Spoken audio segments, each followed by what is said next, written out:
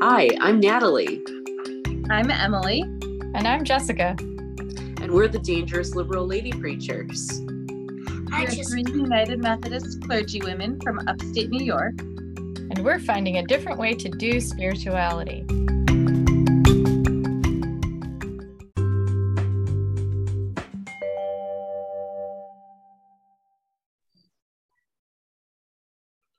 And we're recording.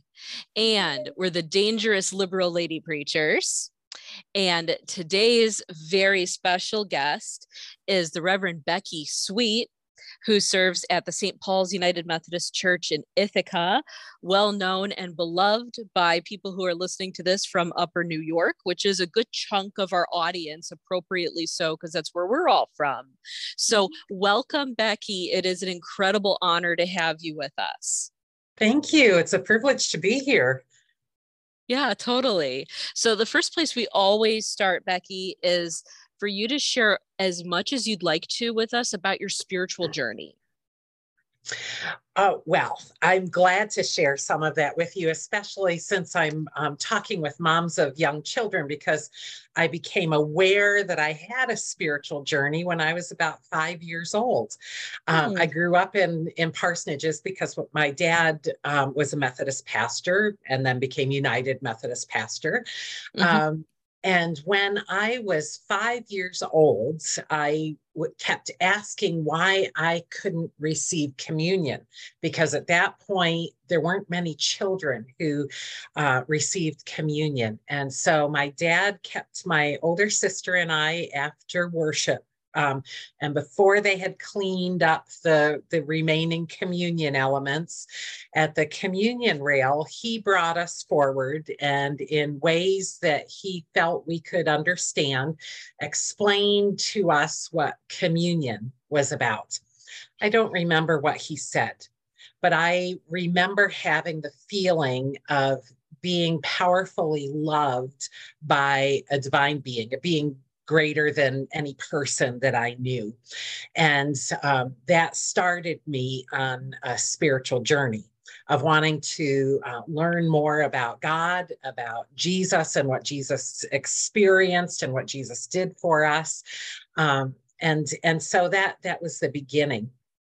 When I was also in elementary school and middle school, my family had the tradition of having morning devotions before we would scatter to school or work or whatever we had to do on that day. And that taught me about spiritual disciplines, about how important it is to have a daily practice of reading the scripture, learning more about God, whether that's through the eyes of another person, praying, because we all had to take turns praying at the end of our devotions. And so I learned to be comfortable in my own prayer life during that time. That was also the time when we started memorizing some scripture, 23rd Psalm, 1 Corinthians 13, Psalm 8, and so on. And that formed a really firm foundation for me for spiritual disciplines moving forward in my journey. When I was in high school, I began to sense a calling to ministry, although I was sure it was not pastoral ministry at that time. In fact, I felt my gifts would be best used as like a church administrator or something like that. And so I was taking business courses in high school, and I was sure that God would use me in some way. My junior year in high school, I applied for early admission to the Ithaca School of Commerce. And I was accepted. But before the beginning of my senior year, the Ithaca School of Commerce burned to the ground. And that was a really clear sign from God to shift my focus. They closed for 2 years while they rebuilt, and I needed to figure out something else to do. And so I ended up going to college and loving that time in college, and then eventually in seminary after that, of just expanding my concept of who God is and how God interacts with me and with others, and how I could best be utilized as a servant of Christ in the world. And it was in the midst of a summer job after my junior year that I felt called to pastoral ministry. I was doing a campground ministry, Pocono area ministries in the campgrounds in northeastern Pennsylvania, and loving it. And I kept telling myself, but you're not supposed to love this. You're supposed to do other things. But I was loving visiting the people in the campgrounds and leading worship and offering vacation Bible school in the campgrounds and so on. And wow, God really turned me around. I did a full 180, and God called me then to pastoral ministry, which meant that my spiritual journey changed.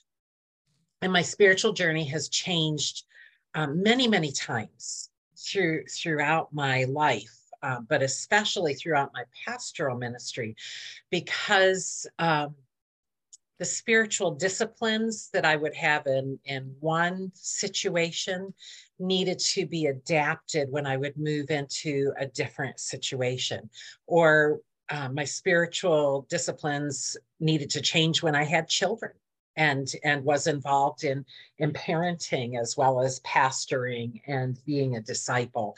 And so my spiritual journey has had a lot of switchbacks and roadblocks and potholes and mountaintop experiences and all kinds of things.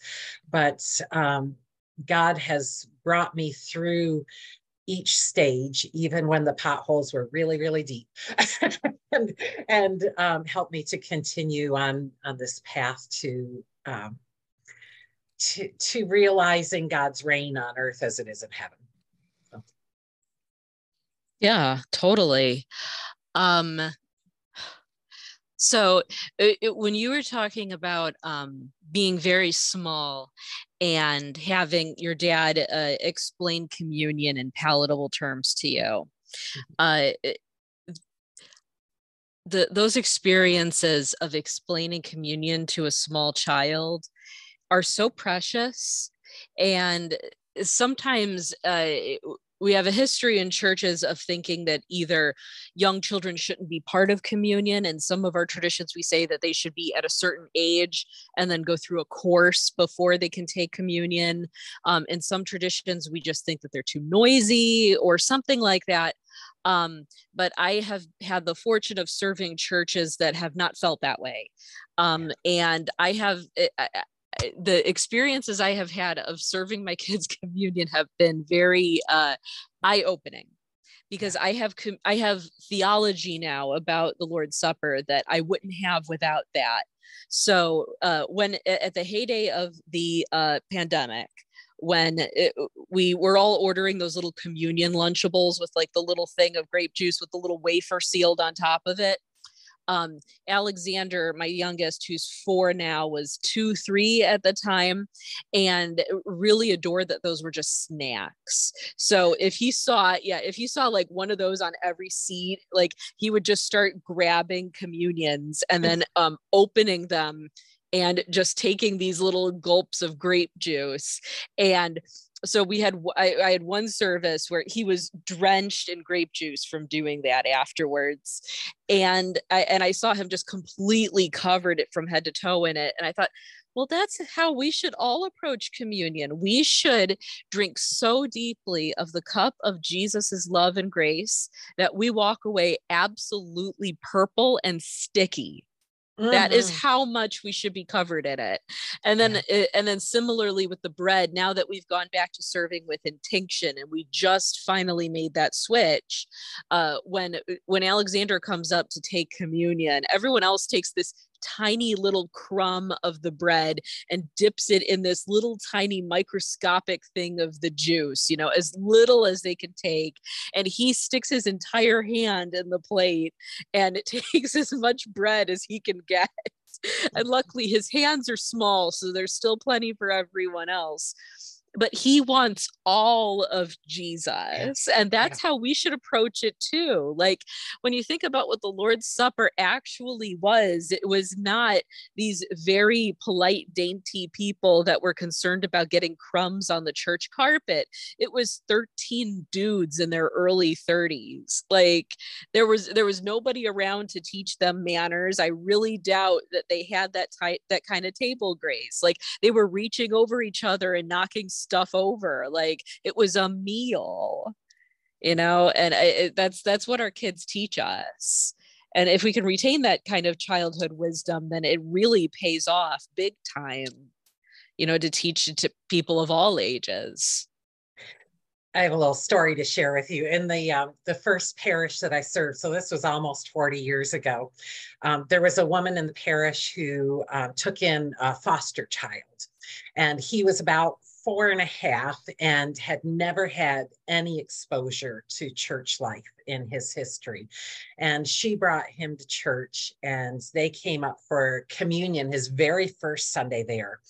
And we were receiving communion by intinction, and he, similar to your child, took a big piece of bread, dunked his entire fist into the chalice of juice and stuffed it all in his mouth. And in a very loud voice, because he had never learned, he had to be quiet in church, but in a very loud voice said, "Wow, this Jesus is good. I want some more."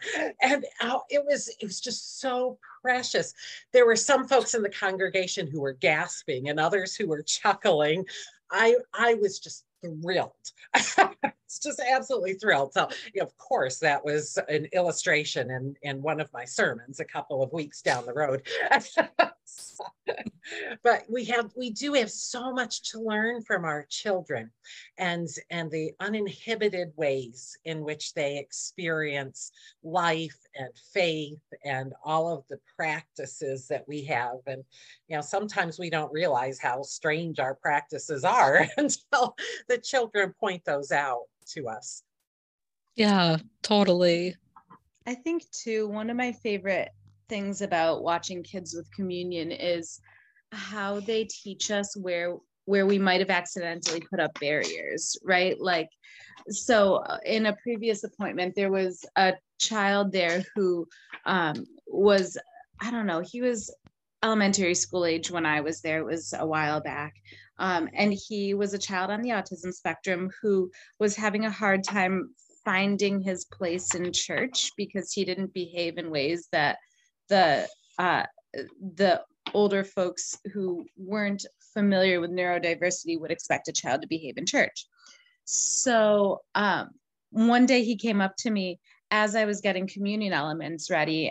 His language skills were limited, but he looked at me and spoke a whole sentence all in one go. And his sentence was, "Pastor Emily, I do juice." And so I said, do you want to hold the cup during communion? We were doing intinction, so there was one cup. And he said, yeah, I do juice. And so, of course, he was my assistant that morning, and he held the cup and served communion with me. And half the church was so touched by it, and the other half was appalled that a child who couldn't possibly understand was the one offering the grace of God. And I was like, he gets it more than most of you do. He gets it more than I do. And so it was a really great sort of teaching moment for a lot of us. And then likewise, my own son, who's also on the autism spectrum, he is gluten-free. And so one Sunday when he came forward for communion, I was the one serving the bread, and he looked at me hesitantly, and I said, "Bud, it's all gluten-free here." And he jumped up and down and said, "Yay, I love gluten-free. Gluten-free is good for my body." And he grabbed a big fistful of bread and on he went. So the ways that kids just kind of remind us to expand the table beyond where we thought to expand it, I think is one of my favorite parts of kids in communion. I often share with parents. Oh, I'm sorry, Jessica. Just briefly, there's another little girl who comes to Sunday school sometimes, and the kids come in for communion from Sunday school. And my daughter was like, they held hands walking up to get communion together. And I'm like, this is the cutest thing I've ever seen. Oh my gosh. And she's like, she's my best friend. So they understand, I think. They grasp it very well, I think. Mm-hmm. And they won't grasp it if we don't welcome them at the table. Yeah. And I often tell parents, especially when I'm preparing them for baptism, that children are always welcome to receive Holy Communion. We don't keep children away from birthday parties just because they don't understand conception and gestation and all of that. So why would we think about keeping children away from the table of God's grace just because they don't have a full understanding? If that were the case, then most of us wouldn't be coming to the table of God's grace. We don't, we gain understanding as life goes on and as faith develops. Yeah, totally. So another question that we ask everybody here, and I'm guessing that you're going to be a font of wisdom on this one, Beckie, is if you have a ministry war story that you'd like to share with us. Oh, I do.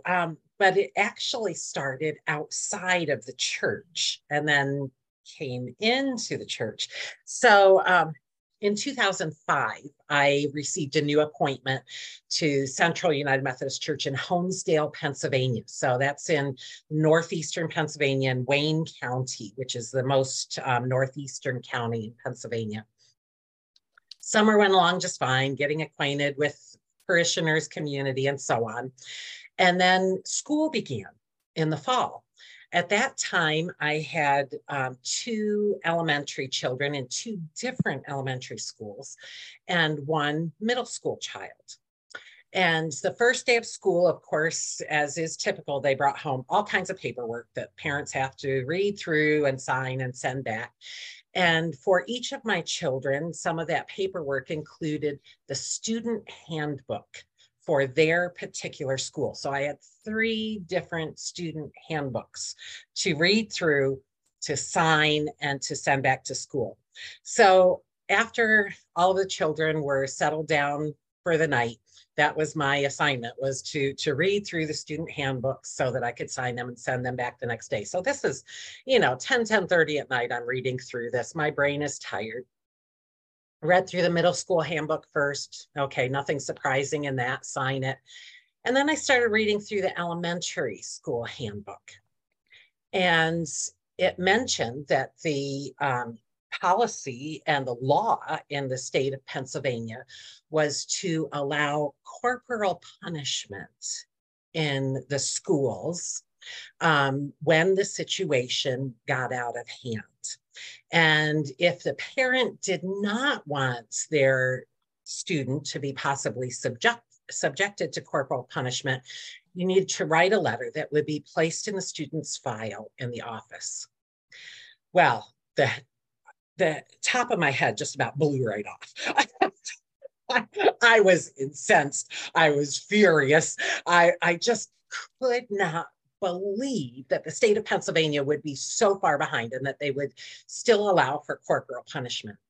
So I did not sign those handbooks, but took my children to school and presented myself to one of the principals first thing in the morning to have a conversation about that.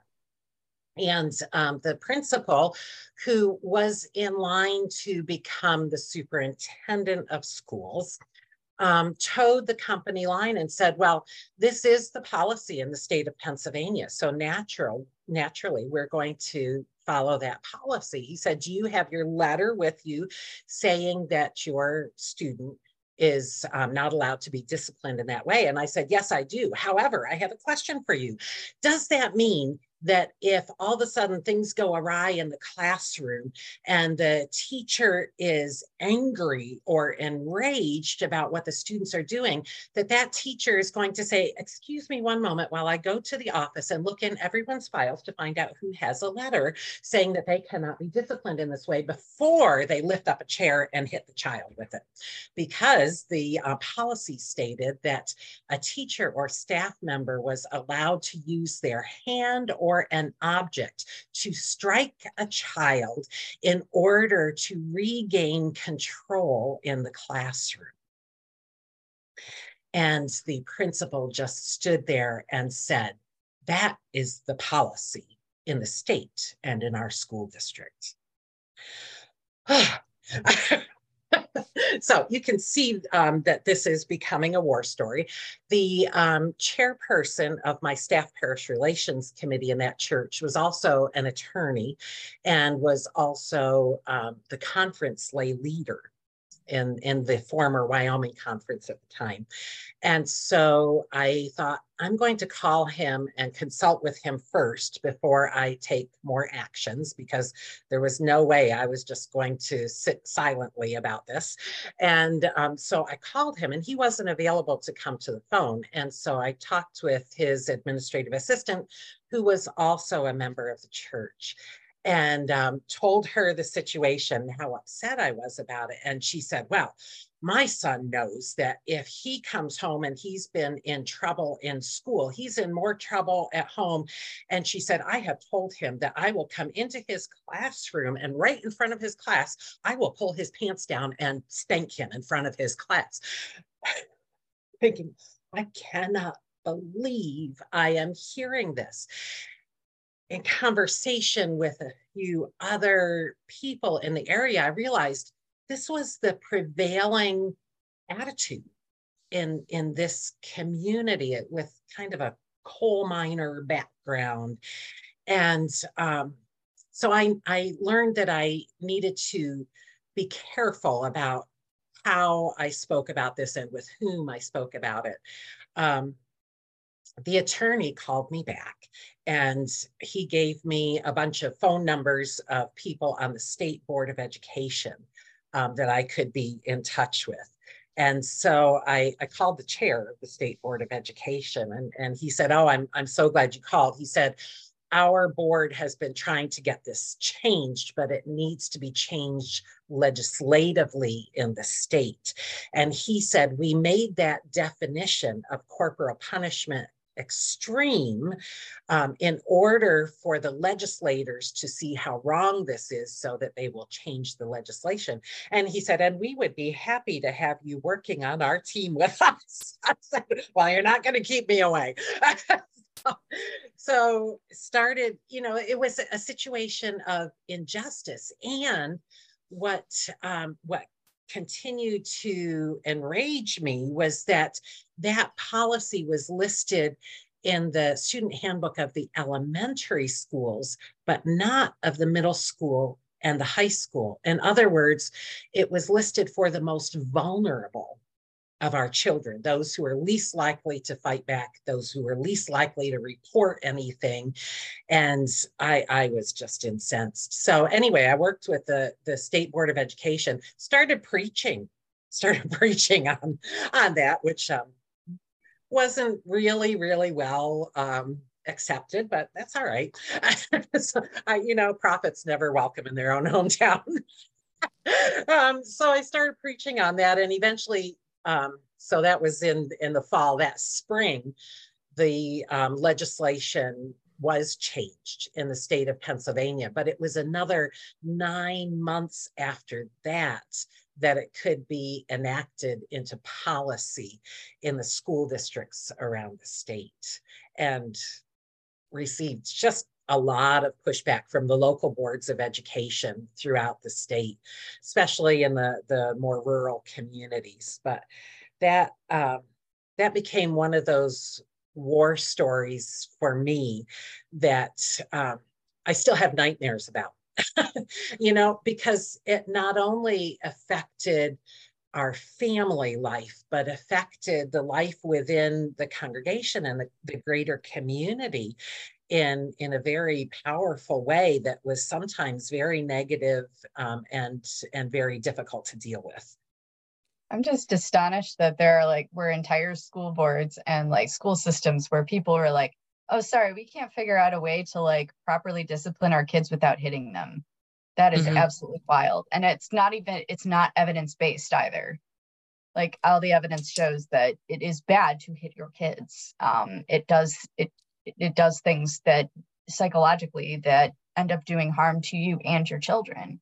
That is astonishing. But then I look at what's happening in our country, and it's not actually all that surprising. Some people have very toxic ideas about parenthood and what that entails. So yeah, good for you for fighting the good fight. Thank you.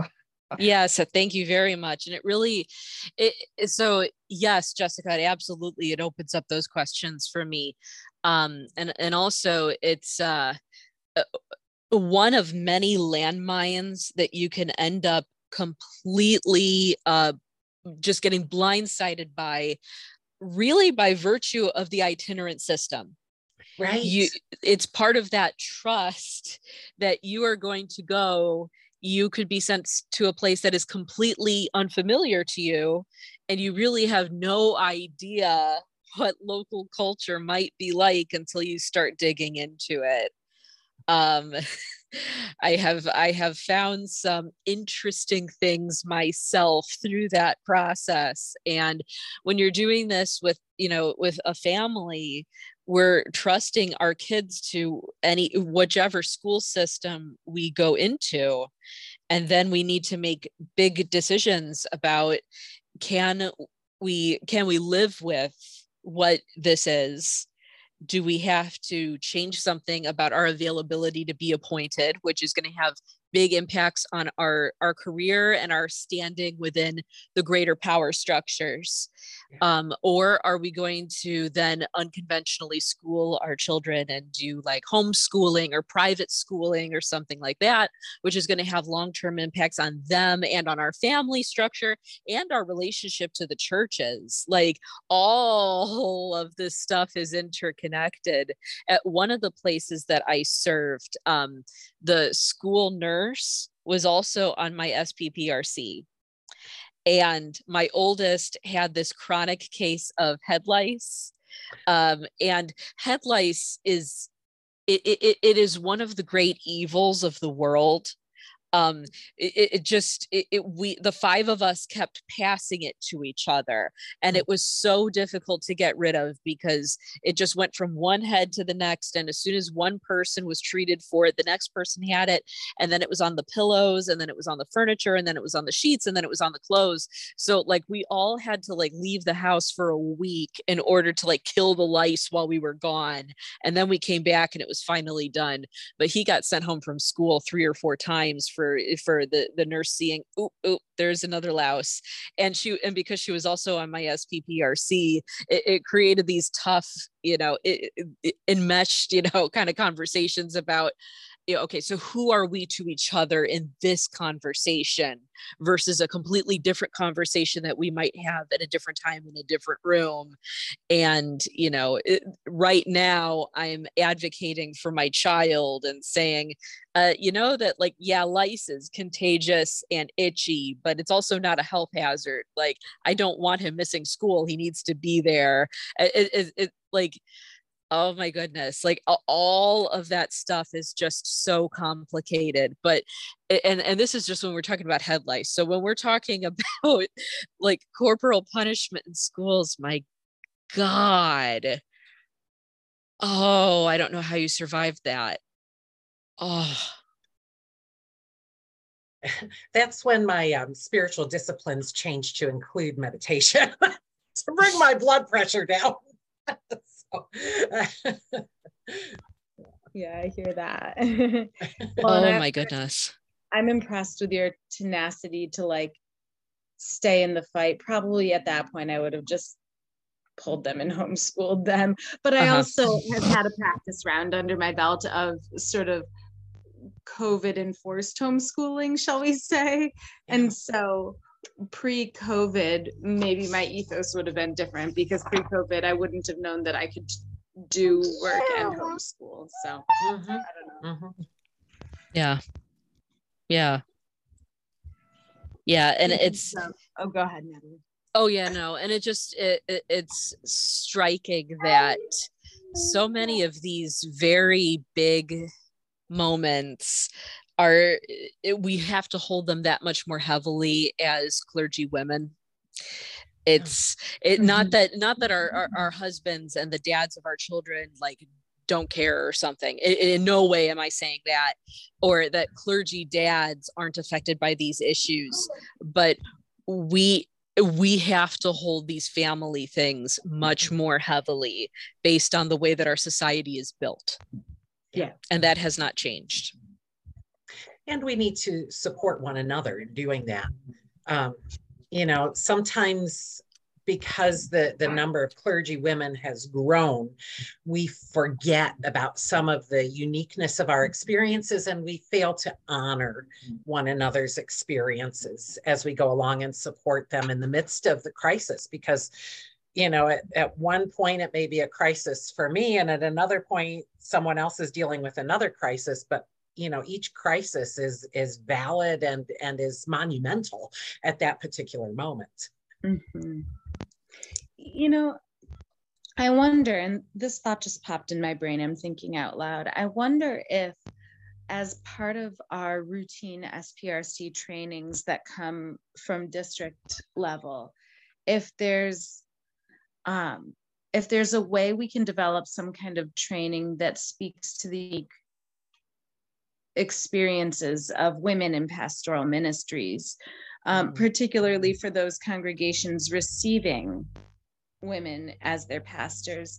I've served in 4 different churches now, and in 2 of the 4 of them, either they had never had a woman as their pastor, or it had been many, many decades in a toxic experience. And so clearly, since the last time they had a woman as a pastor, it was so bad. This time it's going to be bad too, 40 years later with a totally different person, right? Because all women clergy are the same, evidently.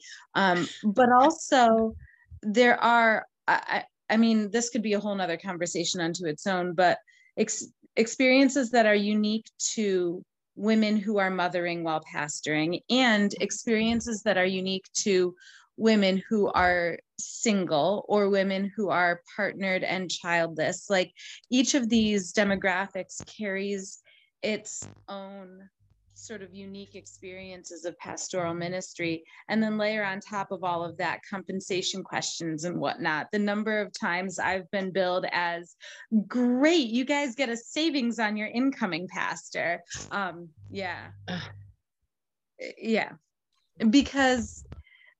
Because in our conference there's that years of service like add on to the compensation package, and every time I've followed a male colleague, he's been someone with more years of experience.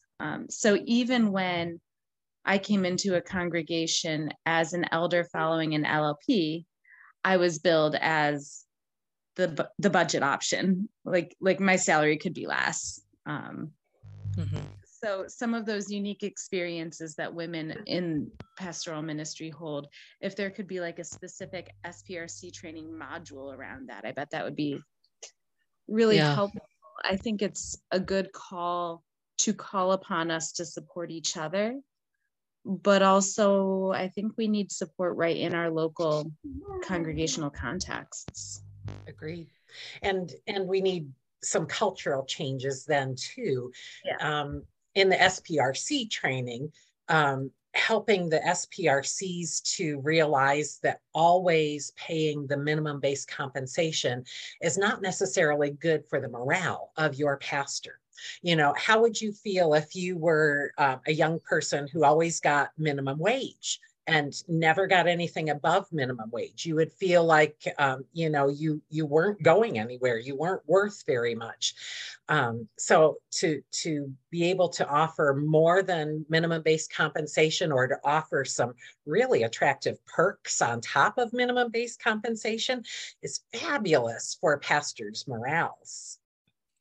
When I came here to Ithaca little less than 2 years ago, there weren't any clergy groups that met on a regular basis, lectionary groups or covenant groups or anything like that. And I met with some of my clergy women colleagues in the area, of which there are quite a few, just to see how they were doing with their self-care and everything. And every one of us were struggling. Of course, we were still in the midst of COVID, and we were struggling. And so I asked each one, would you come if I started a clergy women's group? Oh, yes, we would love that. We would love it.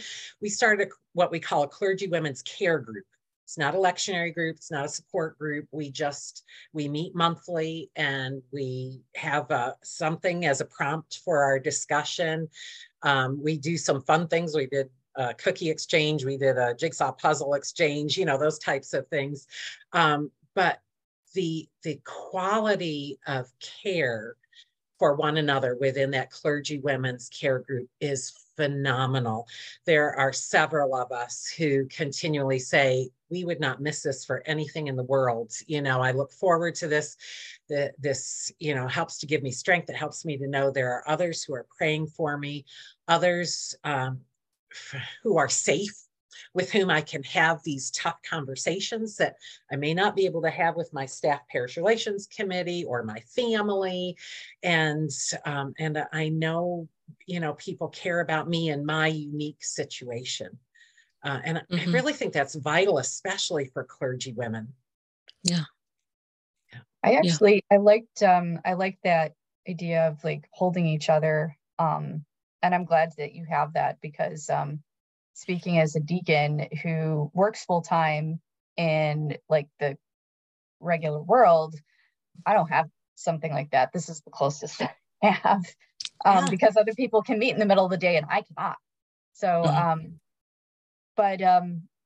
I want to piggyback off of Emily's idea about like having a module specifically for, women who are clergy, but also to think about just having young pastors, like a module about young pastors who have families, because so I love my current elder and I've loved my previous two elders, but my current elder retired from her parish in Florida and is now serving as part-time. And then the previous two elders that we have retired out of our church. If we had a young person come in as an elder with a family, it would change the dynamics so much. And there are indeed, this is not necessarily the case for a lot of clergymen, but in some cases, they are the primary caretakers of their children because their wives are the ones out making the money. The wives are the ones that have to provide for the family because ministry doesn't pay that much. So and that can create tension within a church if your male pastor is the one that has to meet the kids at the school bus every day at 3:30, and that's been a source of tension for some male pastors I know. So I'm wondering if there's like a module that we need to have for like women, and also for a pastor who's not second career, who's not like a boomer who's about to retire, because I am under the impression that can be a real big, tough thing sometimes, especially since so many of our churches right now are being led by second career licensed local pastors rather than like young ordained clergy. So. And our congregations are aging too. And so you have fewer folks in the congregation who are in the midst of being a young parent currently.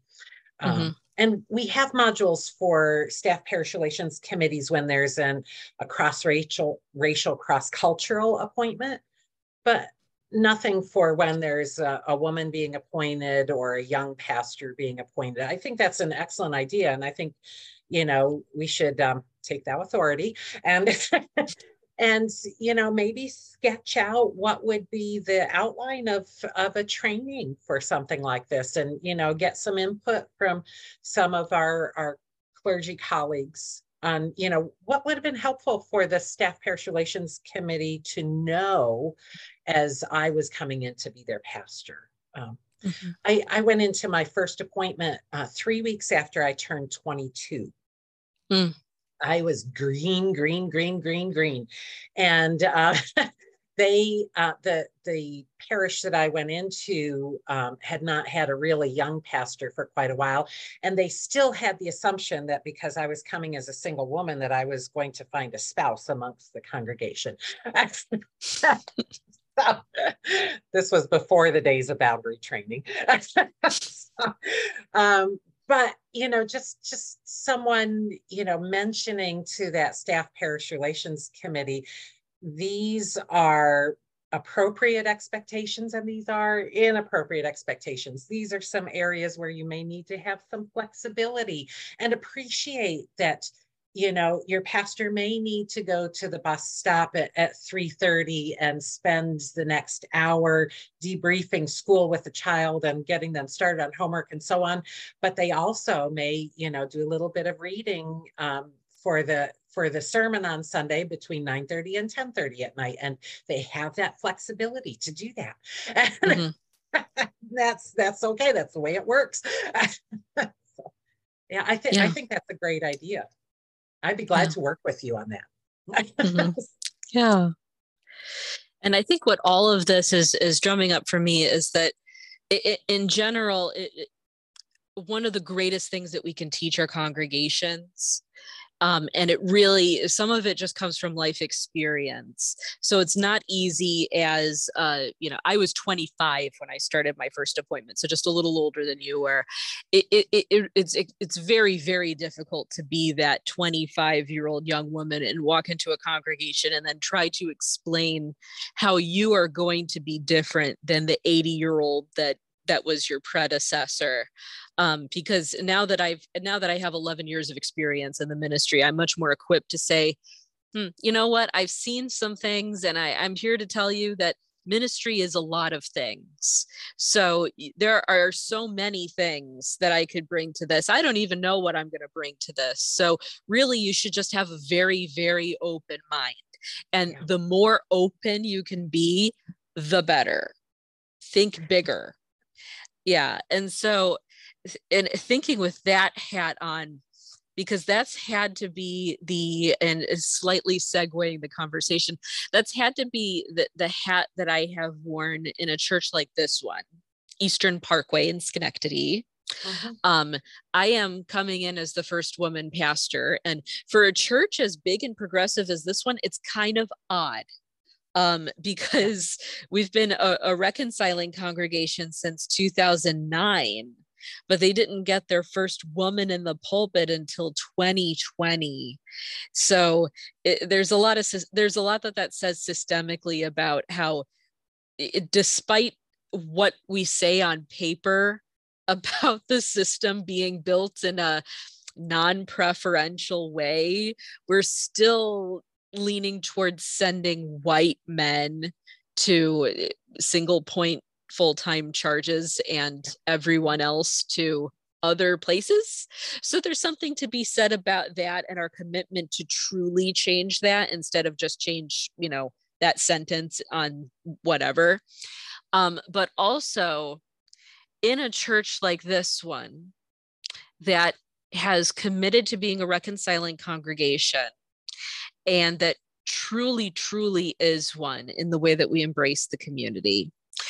In a church like this one, where we hang our progress flags out on the building in several different locations, and they frequently get either stolen or vandalized. So we have had to buy them in bulk. And every time one gets ripped up, we have to say, joke's on you. We've got 50 more in the office. You just supported a small business. That's what you did. And in a church like this one that has similarly supported anti-racist legislation and things like that, there's just this very delicate dance that we have to do where we are educating and empowering our parishioners to think differently. We are educating the community to see something different from a church than what they might have grown up thinking a church is supposed to be. And, in general, we're just breaking down a lot of walls around Jesus, to put such a fine point on it. And I know that at St. Paul's, you guys have the honor of kind of being trailblazers in the conference, because you are one of our oldest reconciling congregations, if not the oldest. Are you guys the oldest? Yeah. Were you the first? No, I know Plattsburgh has been a reconciling congregation longer than we have been. We just celebrated our 25th anniversary. The end of January, the beginning of February. It's too much to do in just 1 week. So we had a 2-week celebration, which was really awesome. But I know that at least Plattsburgh has been a reconciling congregation longer, perhaps other churches too. Yeah, totally. But still, we look to you guys as this example of what this ministry could look like if done well. And what's been very heartening about coming to a church like Eastern Parkway is seeing how powerful small things can be in the community. So going out and buying the box of 50 progress flags in case a couple of them get vandalized. And we've had a lot of vandalized flags. We had one that was cut down with bolt cutters and then ripped up in half and then left that way on the front lawn. And yeah, some people are jerks. That's another thing that you learn in the ministry is that, and you have to just hold that lightly and let it go. But the benefit is that if you are making the statement of inclusion and welcome loudly enough that the jerks are hearing it, it means that the vulnerable are going to hear it too, because you're not shying away from it. And it's been really beautiful to see that, to hear like neighbors come into the church building on a Sunday morning as like first or second time visitors and explain, I saw the flags outside and I just thought I'd give it a try. I haven't given church a try in a really long time, but I thought yours was worth the risk. And then they stay and they find a home. I'm wondering, just, being who you are and being where you are, what a church like St. Paul's has to say about that for us. Oh, I'm glad you asked that. We celebrate inclusivity here. That and I say that it sounds very it just sounds like something everybody would say, but it's not. There are a lot of churches that are considering becoming reconciling, who say we welcome everyone, who are not at the point of celebrating, they tolerate. And where there's nothing in our inclusion about tolerance, because we celebrate every person. We hold one another accountable to those healthy attitudes. If you hear someone say, "Oh, I don't care if he's gay or straight," I stop and say, "Well, I do care.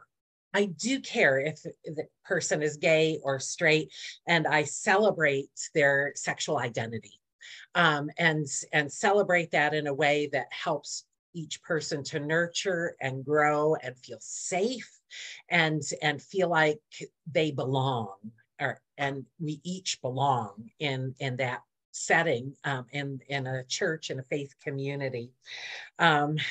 We try to really claim that identity in everything that we do. So we do have a few ministries that are particular for LGBTQIA persons, and in this setting, because we're dealing a lot with our Native American heritage, we also include the Two-Spirit identification, because we have that as well. So we say LGBTQIA Two-Spirit. So we add that on. And that's been important for some folks here, because that's an identity as well that has been important to folks with Native American background, but also an identity that for many, many years they had felt they needed to hide.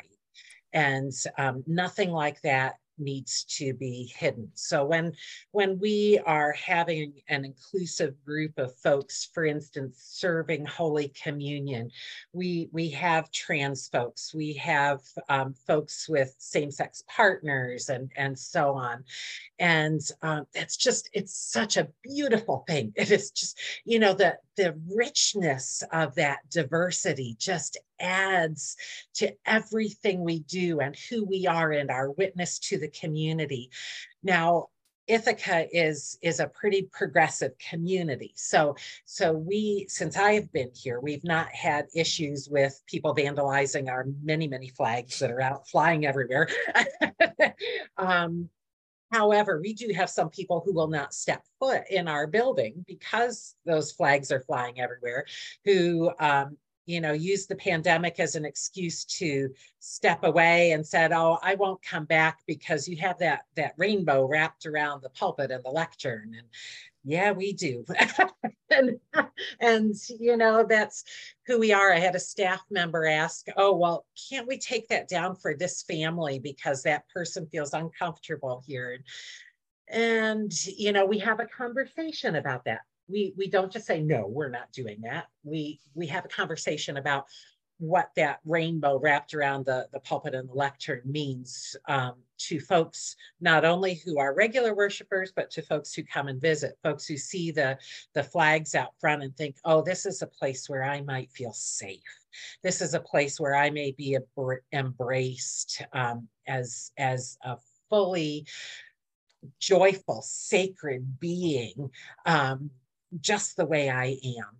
And so we really try to live into that. We also recognize that there's a whole lot of intersectionality that we deal with. The mental health of our LGBTQIA two-spirit youth is really on the forefront. We really try to monitor that carefully so that we can offer assistance and provide referrals as appropriate.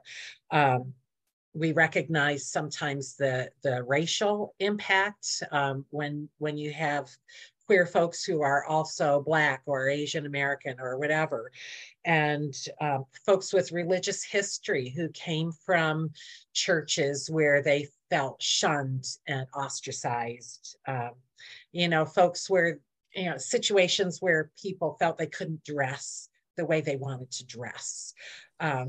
It's the intersectionality is just really prevalent, and we try to provide a safe space, not only inside the church building, but outside.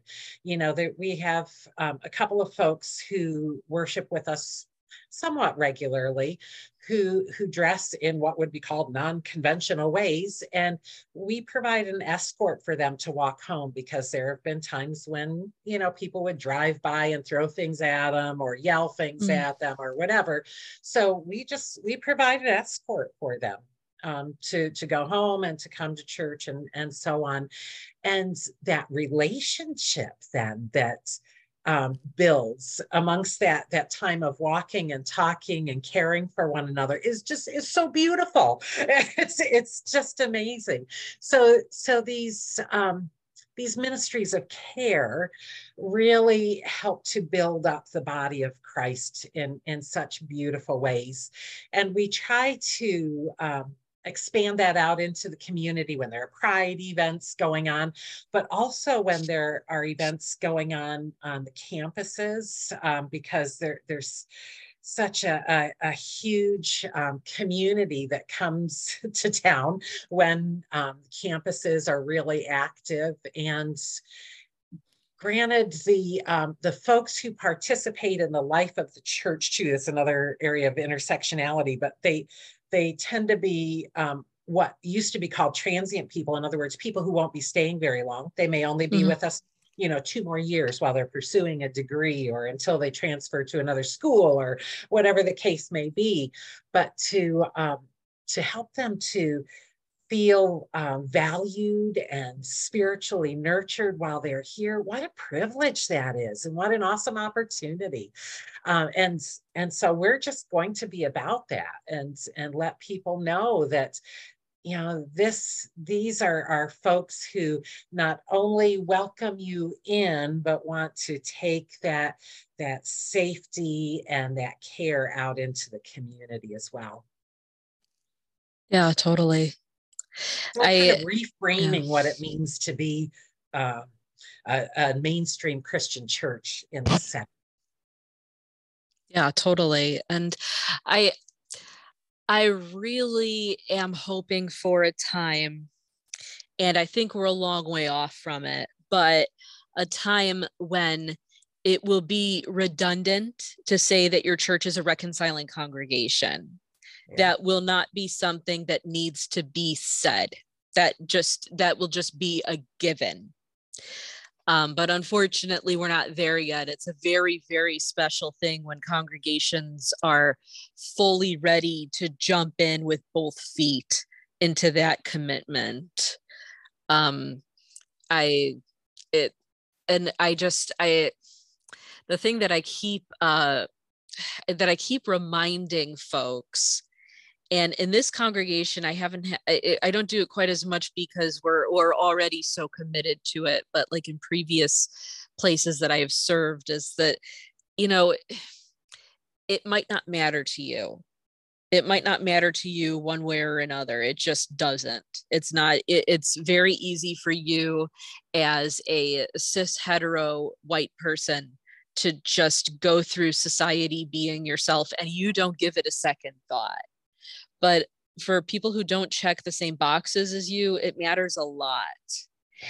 And it doesn't hurt you in any way at all to expand the table, to put up some flags and some signifiers that give language to the community that we've covenanted to something and that you'll be safe and welcome here. It doesn't take anything from you to do that, but it gives something huge to somebody who has felt unsafe.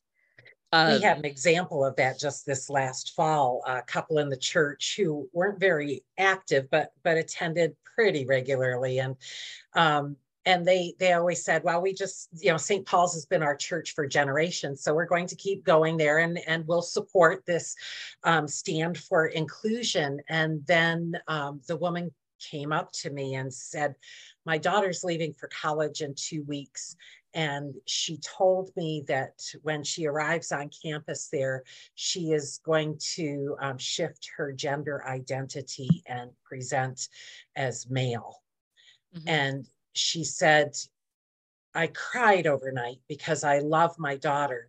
And then I realized this church has been preparing me to embrace my child in any identity that child has going into the future. And she said, I didn't think I cared much about this, but I realized how well prepared I am now to embrace my child as she becomes he and grows into what he feels he was created to be.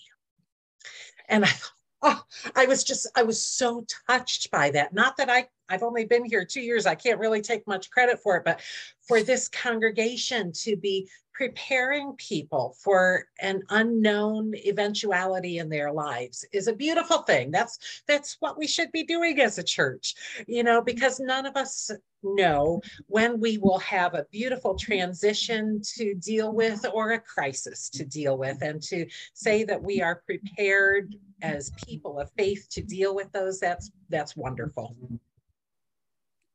Yeah. I think that's one of the most beautiful examples I've heard of the ways in which our witness matters, which is a conversation I had with the good folks at Geneva last fall. I've mentioned a few times on the podcast that October 2nd last fall, 2022, we became a reconciling congregation.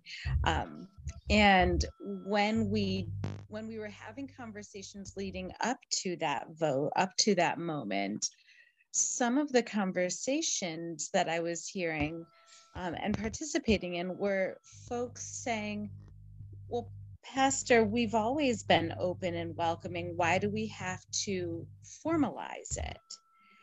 And so stories like this, where I say, where I can say, because formalizing it makes it known to the community outside of these walls, but also to those within these walls, that this is a place that is safe and affirming, and beyond accepting. What was the language you used, Beckie? That we don't just tolerate, we celebrate. That's we celebrate, right?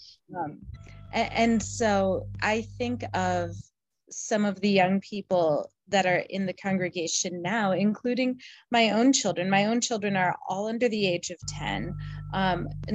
None of them have expressed any like one orientation or another. As far as identity goes, some were pretty sure are cis, some were on the fence about, some were not so sure who they are.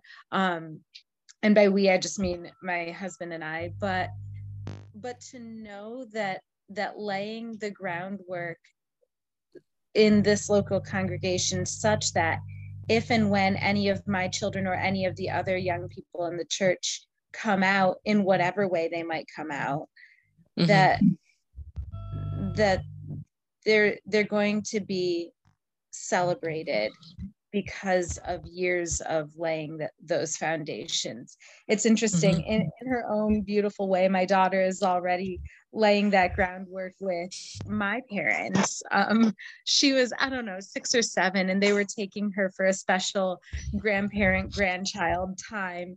And she was just babbling on in the back of the car the way kids do about someday when she's a grown up, all the jobs she's going to have and all the things she's going to do. She's babbling on. She says to my parents, who are accepting as long as it's not in their family, she says, well, and I think I want to have 3 kids, and here's what I want their names to be, assuming it's okay with my husband or wife, of course. And then I want, and she just kept going on, and it was just that natural for her to say husband or wife in that way, which was a thing that caught my parents' attention and gave them a moment where they kind of, take a deep breath and think about what she's saying and think about why I'm reacting the way that I am. But yeah, to be laying the foundation in our churches that all of God's people are celebrated for who they are, so that when a young person comes out, they already know that this is a place where they're celebrated. I Totally. think that's a really beautiful story. Yeah, it really is. It is. And also I have an adorable, my thing related to my daughter that I think will be a perfect little cherry on top of all of this. So we have been very careful when we have these kind of, who will you be in the future conversations with our kids, that we never make assumptions about sexual orientation or gender identity. They have not claimed that for themselves. So that we've never said, someday when you get a boyfriend to my daughter, that we always say someday when you start dating, or someday when you get curious about being in relationships with other people. And someday, if you marry, another boy, or if you marry a girl, or so that the kids are not growing up with that baseline assumption of heterosexism. But my daughter, who is 7 and still a little bit lacking in the biology department, had a conversation with me. It was at a time when she was talking about how someday she's going to be married to this incredibly dashing, charming man who will take her on extravagant dates to Dunkin' Donuts. And they will dance in the restaurant. And I told her, well, you could, so I hope that someday your husband or your wife does that for you, my dear. And she thought about the, what gender will be my partner conversation. And she put some deep thought into it. And she told me, Mommy, I think I'm going to marry a boy, because if I marry a girl, will both have babies, and that's just too many babies. I love that. So we got some work to do and a few other conversations, but at least her, you know, her priorities are clear and she's confident in her identity. So on that note, though, Beckie, what excites you? Oh, sorry. Yes, Jess. Can I just have a moment to reflect? So I just turned 39, and the fact that we can say to our children, your husband or your wife, that's changed just within my lifetime. And that's astonishing. That just like is astonishing to me. And I think that it's wonderful. And I hope it doesn't change. But just the fact that like things have moved so quickly. And I'm really thankful that that's where I'm in a position to be able to say to my daughters eventually, because they're not kind of there for that talk yet. If you want to, whoever you want to marry, whether it be a woman or a man or, something in between, that we could even say that to our kids, because that was not said to us as children. Yeah. Yeah. And in fact, when we were growing up, we were taught something different, that, that being straight meant, weddings and babies, and coming out meant giving a lot of important things up and a loss. So yeah, I also celebrate that our kids will not have to be grieving losses if they come out someday. So Jess, thank you for bringing that up, because that's an extremely important part. And it's something that we can't take for granted, that those rights were very, very hard won, and they are at risk. We have to protect them or we could lose them. So Beckie, one question that I want to ask you, because we ask all of our guests, is what's something that excites you right now? I am at a point in my life and ministry and location in ministry where I feel like I can affect positive change in people's lives. In other words, I can speak about social justice issues just as much as I want to. And people here say, yes, give me more, rather than, in some places where they'll say, oh, I'm tired of hearing about racism or, whatever. And I don't experience that here. And that excites me. I can be very prophetic without getting a lot of pushback. I still need to choose my words carefully and speak in a way that is doing more good than harm. But I really feel like being a model of grace and acceptance and celebration and hospitality is just who I can be, so that not only can have an impact on the lives of individuals, but I also feel like I'm in a situation where I can be a collaborator in making systemic changes in my community, in my church, in my denomination, without facing retribution. Which I have faced in a lot of other places.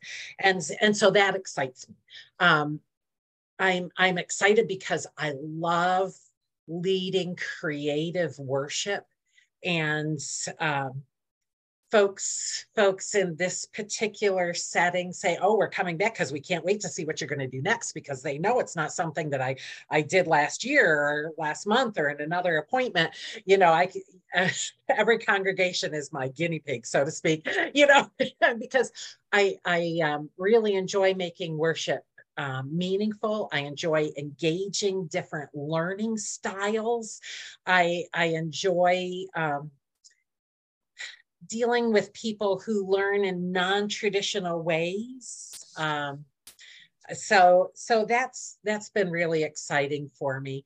And at this point in my life, every once in a while, I have the rare privilege of running into someone for with whom I had a pastoral relationship 40 years ago or so. And they'll say to me, do you remember what you said in that worship service? And usually I don't remember. I'll be honest with you. I do not remember, but they do, something had an impact on their life in a way that they have retained it and has shaped them. And that just brings me such joy that God is using me as a vessel in that way to reach other people. Honestly, I'm excited about the prospect of someday retiring now. Early in my ministry, I never thought I'd live long enough to retire, but maybe that's in the cards now. So maybe another 4 or 5 years or so, you'll see me even on a Sunday morning out kayaking on the lake. And so that's a new area of excitement, being able to really plan realistically for that life change. But I love where I am. I love the opportunities that God has given me to serve and to impact. And I pray that this will be able to continue it in one form or another on into the future, because I really do. I get excited about worship. I get excited about teaching. Somebody said to me, "Oh, you're on a high tonight." Well, I led confirmation class and I had a blast. I just love these kids. And so, those things give me a spiritual high, which is my excitement. Yeah. Oh, that's wonderful. So, Beckie, the last question that we always ask, and it's a beloved question to me, and I think to everybody here, if there was one thing that you could tell the world about God, what would it be? I think I would issue an invitation, and that invitation would be for each person to be open to experiencing all of the love and the grace and the abundance that God offers to us in a spirit of harmony. And I say harmony because that has nothing to do with uniformity. That the love of God is there for us as the unique and special and weird individuals that we were created to be, and God just loves us that way and wants the best for us and for all of creation, and when we can be open to that, putting aside sometimes our own expectations of self and other people's expectations of us, then we do experience all of the abundance of God's care for us that we are meant to experience. So I think just, opening ourselves up to all that God has in store for us is such a beautiful thing. Oh, it really is. And I love that emphasis on the abundance of God. Yeah. Yeah.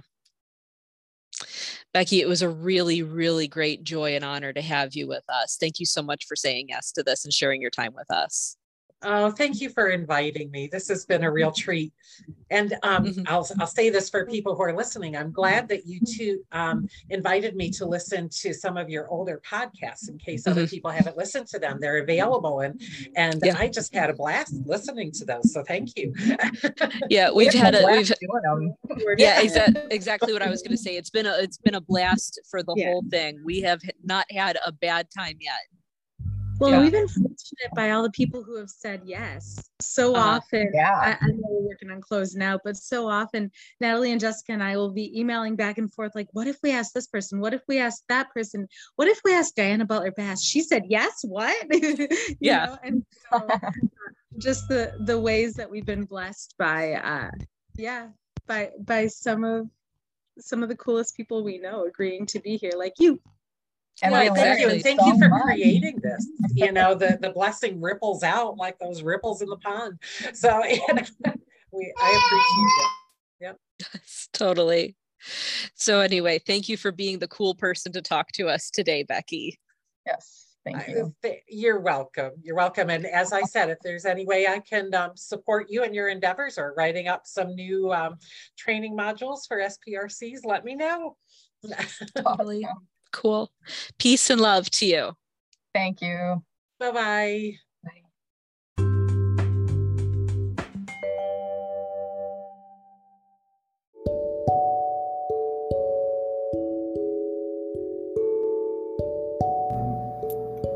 Dangerous Liberal Lady Preachers is produced by Natalie Bowerman, Emily Hugie, and Jessica Glazer.